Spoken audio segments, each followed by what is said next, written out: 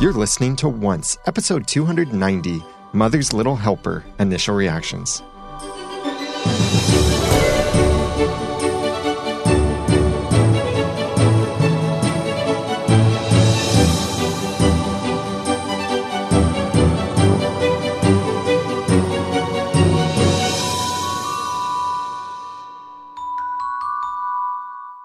Welcome back to another episode of Once, the unofficial podcast for ABC, blah, blah, blah. The final battle!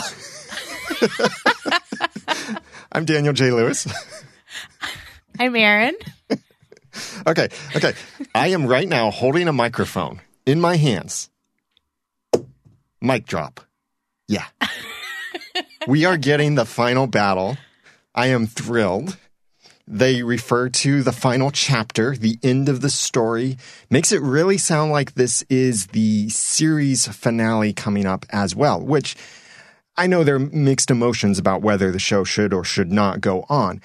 Regardless, I'm excited about the thought that they have this planned and that I'm convinced this is our last season. Now, I know there are thoughts and the writers have said ways that the show could go on in future seasons. I don't know what those ways would be, but I really feel like this will be it. They'll end it on a good note with the final battle. Just like they said in the pilot. Yes. The final battle will begin. This episode, was so good. So good.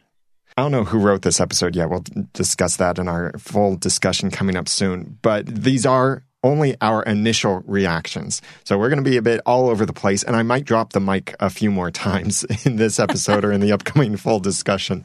It'll get dented and bruised, but that's okay, because this episode was worth it. Wow. So Henry, Emma had savior shakes. Henry is having author apparitions. That's what I'm calling it. You heard it here first. That's good. That was creepy. Yeah. Creepy, freaky, and awesome. Have we seen a character be taken over with no eyes like that before, or am I thinking of another sci-fi show? We've seen that happen, I'm pretty sure. And I'm pretty sure we've seen that happen to an author. And that's how the author looks. I think we've seen that happen even to Henry when he was writing. But okay. Here, he's writing weird symbols, which I am really looking forward to getting the screenshots to study those symbols and what he was writing a bit more. I don't know. It's just awesome. Just awesome. I'm going to say that a lot in this episode. I know it's a misuse of the word awesome. No, you know what? Actually, fearsome. Yes, this episode was fearsome. Yes, it was literally awesome. I liked seeing Isaac again. I really liked that character. I did think that it was a little peculiar. I mean, I guess it makes sense. Go straight to the source. But I feel like my first inkling would have been to ask Rumpelstiltskin. But I guess he was otherwise occupied with trying to...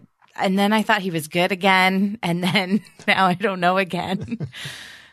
Yeah, seeing the author was fantastic. Why go to Rumpel when you could go to the author and we could see Isaac once again, the guy that kind of put everyone on the path that led us to the entire story that is Once Upon a Time. Seeing the author, to me, so much about this episode. Seeing things in the beginning, seeing the author, seeing Neverland, and other things we'll talk about. I feel like this episode alone, even if they weren't talking about the final battle at the end, already made me feel like we're headed toward the series finale. And mic drop. I know, I'm going to go on about the final battle because it's been my thing since season 1.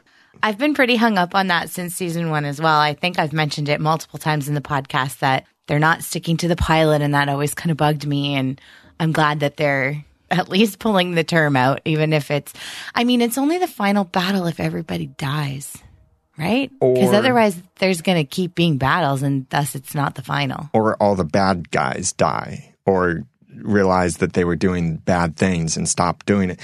So there's something to discuss. Gideon, all this time, has been controlled by the Black Fairy. That's cool. Didn't see that coming. So he's not necessarily a bad guy, right? I was really glad to see that Gideon's heart is not in his chest because, like you said, it doesn't make him a bad guy now. And from what we saw in the flashbacks, he wasn't really bad ever, despite her every effort to try and make him bad, which didn't seem like a lot of effort, to be honest. But those flashbacks were interesting.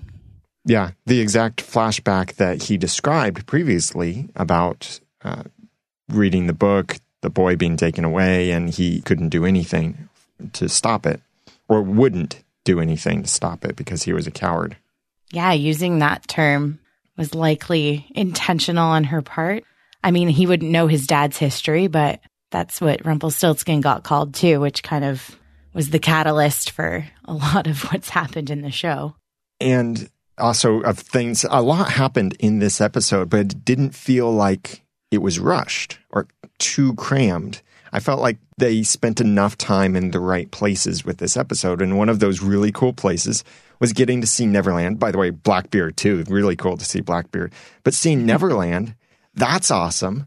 It's like they're going to everywhere we've ever been before, almost. And we're getting to see it again. I have to say, watching that scene, I was like, are they back in the Enchanted Forest? And then as soon as I heard the Lost Boys, I was like, it's Neverland. And all I could think was, rip. Yep. Do you think we'll see him? What happened to him? I forget. He's probably grown up. Well, he came back to Storybrooke. So he's not in Neverland. Some of the Lost Boys did stay, but most of them, I think, did leave with everyone else and join the school. So now how is Hook going to get off Neverland? I would imagine maybe it's going to be something to do with the shadow or a shadow, someone's shadow. Maybe Pan's shadow is still there, or maybe the shadow character is still there who was previously the sole inhabitant of Neverland. Or maybe he'll find things that were left by Neil when Neil was able to escape from Neverland. Whatever the case, it's probably going to be Pan's something that enables him to leave Neverland. But as long as Gideon has the tears, he can't get back to Enchanted Forest, supposedly. But now that the Black Fairy is in town, is there any reason really to keep Hook away from Emma?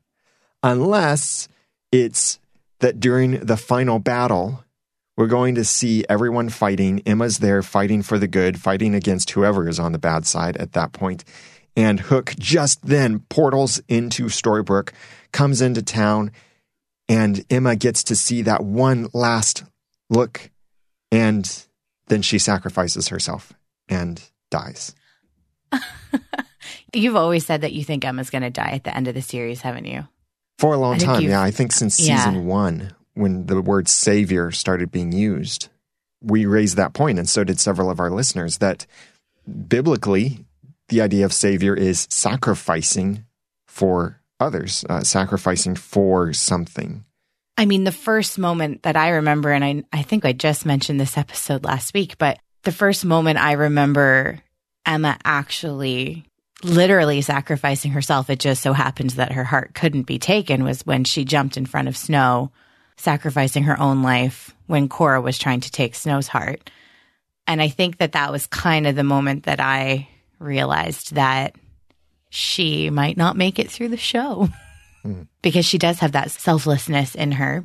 And I do have to say that if they are going to fight a final battle right now, like in the rest of this season, evil is picking a very good time to bring this battle to them, because they're down Hook. They're kind of down Rumple and Belle because of the conflict with Gideon.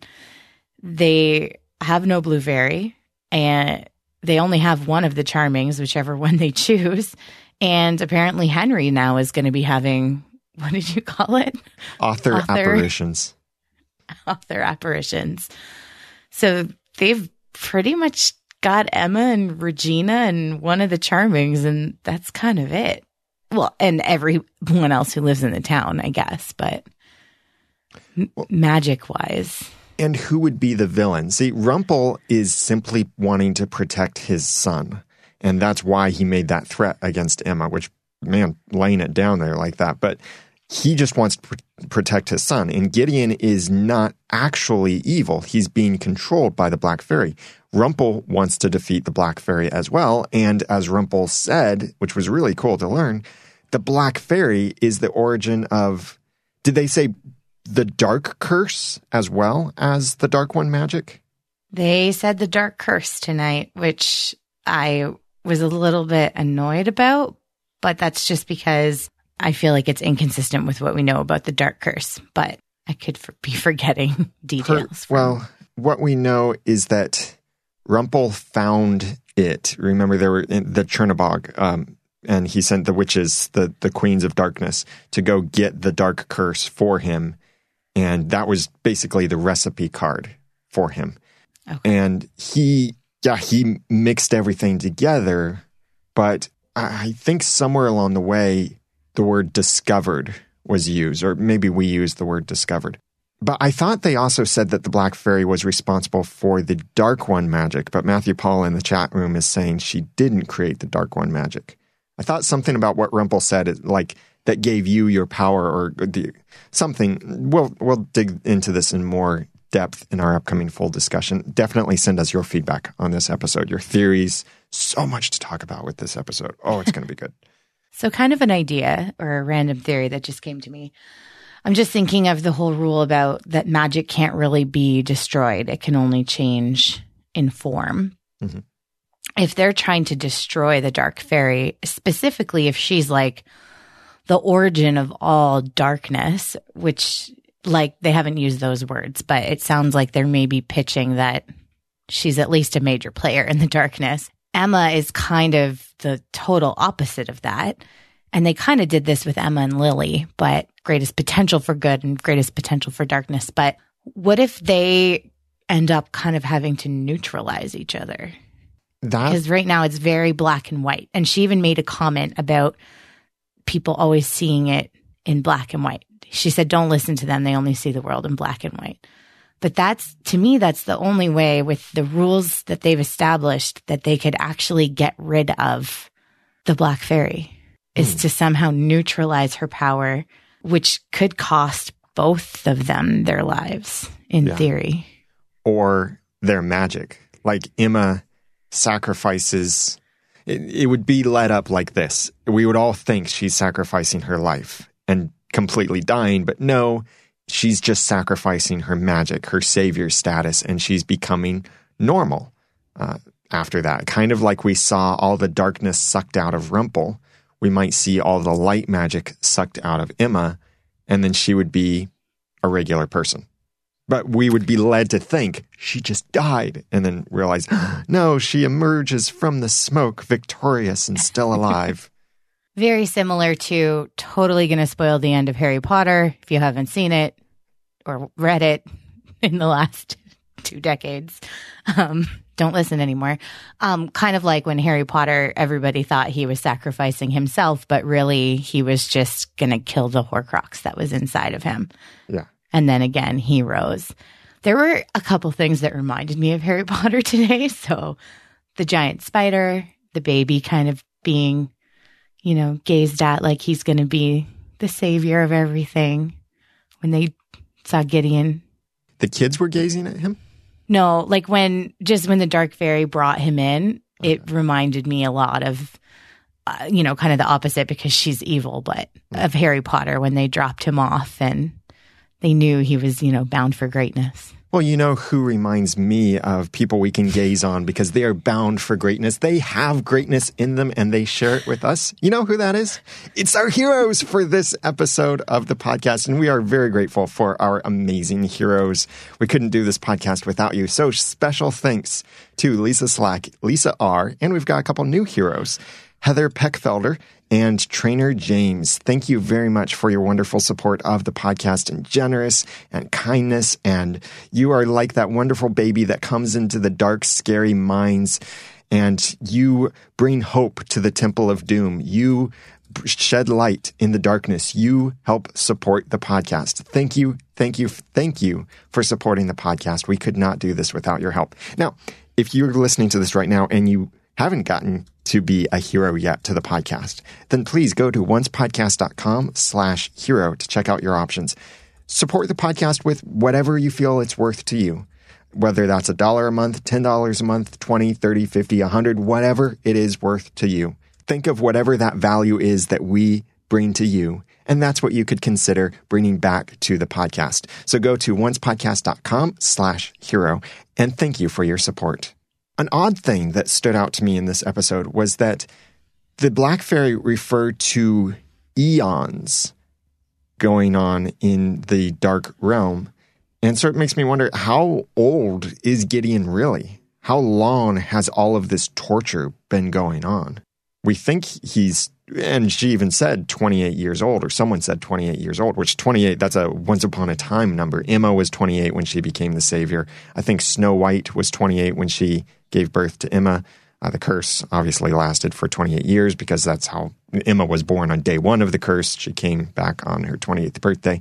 A lot of other 28ths, I think, in the show, maybe. So they're celebrating his 28th birthday, but that kind of makes me feel like either she's being sarcastic, as WWO is suggesting in the chat room, or time works completely differently inside of the Dark Realm, which we know time works differently. We just don't know how differently. I would say it would be like her statement of eons would be accurate if Gideon's only been gone days, maybe a week or two by Storybrooke standards. And if 28 years has passed in days or a week in the Dark Realm, then the, hundreds of years since Rumpelstiltskin was a child would definitely be considered eons if that's how differently the time moves there.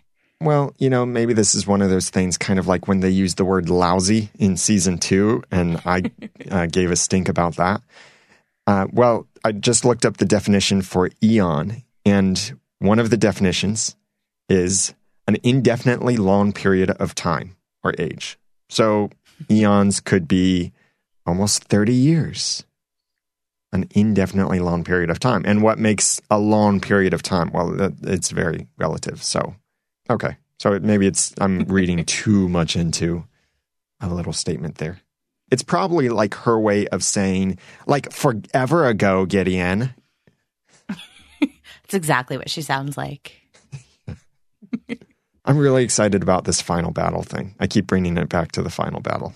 There were a couple of things that, I got really excited when I first heard that. And then as my logic brain started clicking in, I realized, if Henry's one Storybrooke has covered everything we know of Once Upon a Time so far, all of those years, all of those flashbacks, everything, then the final chapter could be quite long. It could be another season, really. It could be however long they make it. I would really like to see the final battle be contained within the rest of this season, but we don't know really how long those chapters are. Plus, isn't there an entire building of blank books? That's what I don't understand about why Isaac is being all, no one wants to see the end, the final battle, which, like I said, if it's truly the final battle, I think that means everybody dies. And look back to season 1, and when Rumpelstiltskin first said those infamous words, he said, the final battle will begin. So yes, that could mean that we get a season 7. But if season 7 is all one epic final battle, that could be really cool. A theory that Jacqueline and Matthew Paul both share is that if we get a 7th season, it would be only a half season, and they would then have 11 or so episodes to wrap up the story and do this final battle thing. And I could see that happening as well, because we really don't know. ABC has not yet announced whether Once Upon a Time is renewed. We might find out this very week. It's coming up to time that we would normally find out by now, I believe, but we don't know. And just to be clear, in my opinion, based on the pilot, the final battle has to include bringing back the happy endings. That's what the show is all about, even though they have significantly, it seems, strayed from that at times. If they're bringing it back to the final battle, I hope they're bringing it back to the happy endings, because that is, we want to see all of these characters have happy endings. maybe not Emma, because like you said, she might die, but like Snow and Charming need to not be in a sleeping curse and need to perhaps be back in their kingdom. And, you know, there's things that need to happen for it to really do the show justice. And the themes of the show that we all fell in love with in season 1, I would really love if they do have another season that they do those things justice. I really believe that the final scene of Once Upon a Time will be Henry writing, and they lived happily ever after, and closing the book. I'm confident that's going to be the final scene of Once Upon a Time. That would be a perfect ending to this show. And it means it would have to be true, too, that they somehow lived happily ever after, which means defeating these extremely dark characters and the villains and the final battle being won. So there's a lot of good, cool stuff coming. I'm really, really excited. This was a fantastic episode. I love this episode. So make sure you send us your theories. I know you might want to also say how much you loved this episode as well. But if you have theories about this episode, about the final battle, about what's going on, about how Hook is going to come back, about Gideon, about the Black Fairy, who is now in Storybrooke. We didn't even mention that, but that sets up all kinds of awesome battles and things to happen.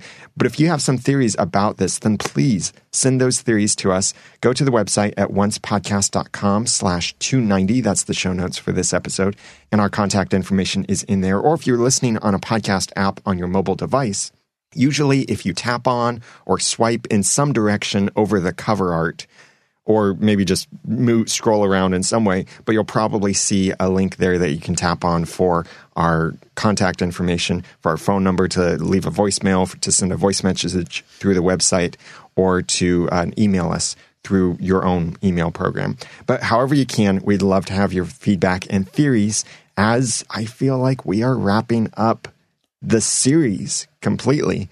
And it looks like it could be an awesome ending with the final battle coming. Oh, I'm so happy about that. But in the meantime, we'd love for you to connect with us on Twitter at OncePodcast. And I'm Daniel J. Lewis on Twitter at The Daniel J. Lewis. I'm Erin on Twitter at Erin J. Cruz. Once Upon a Time will be airing on Sunday, April 16th, which is Easter Sunday. So keep that in mind with your plans. And until next time, remember, such powerful toys are not meant for such disobedient boys. And thanks for listening.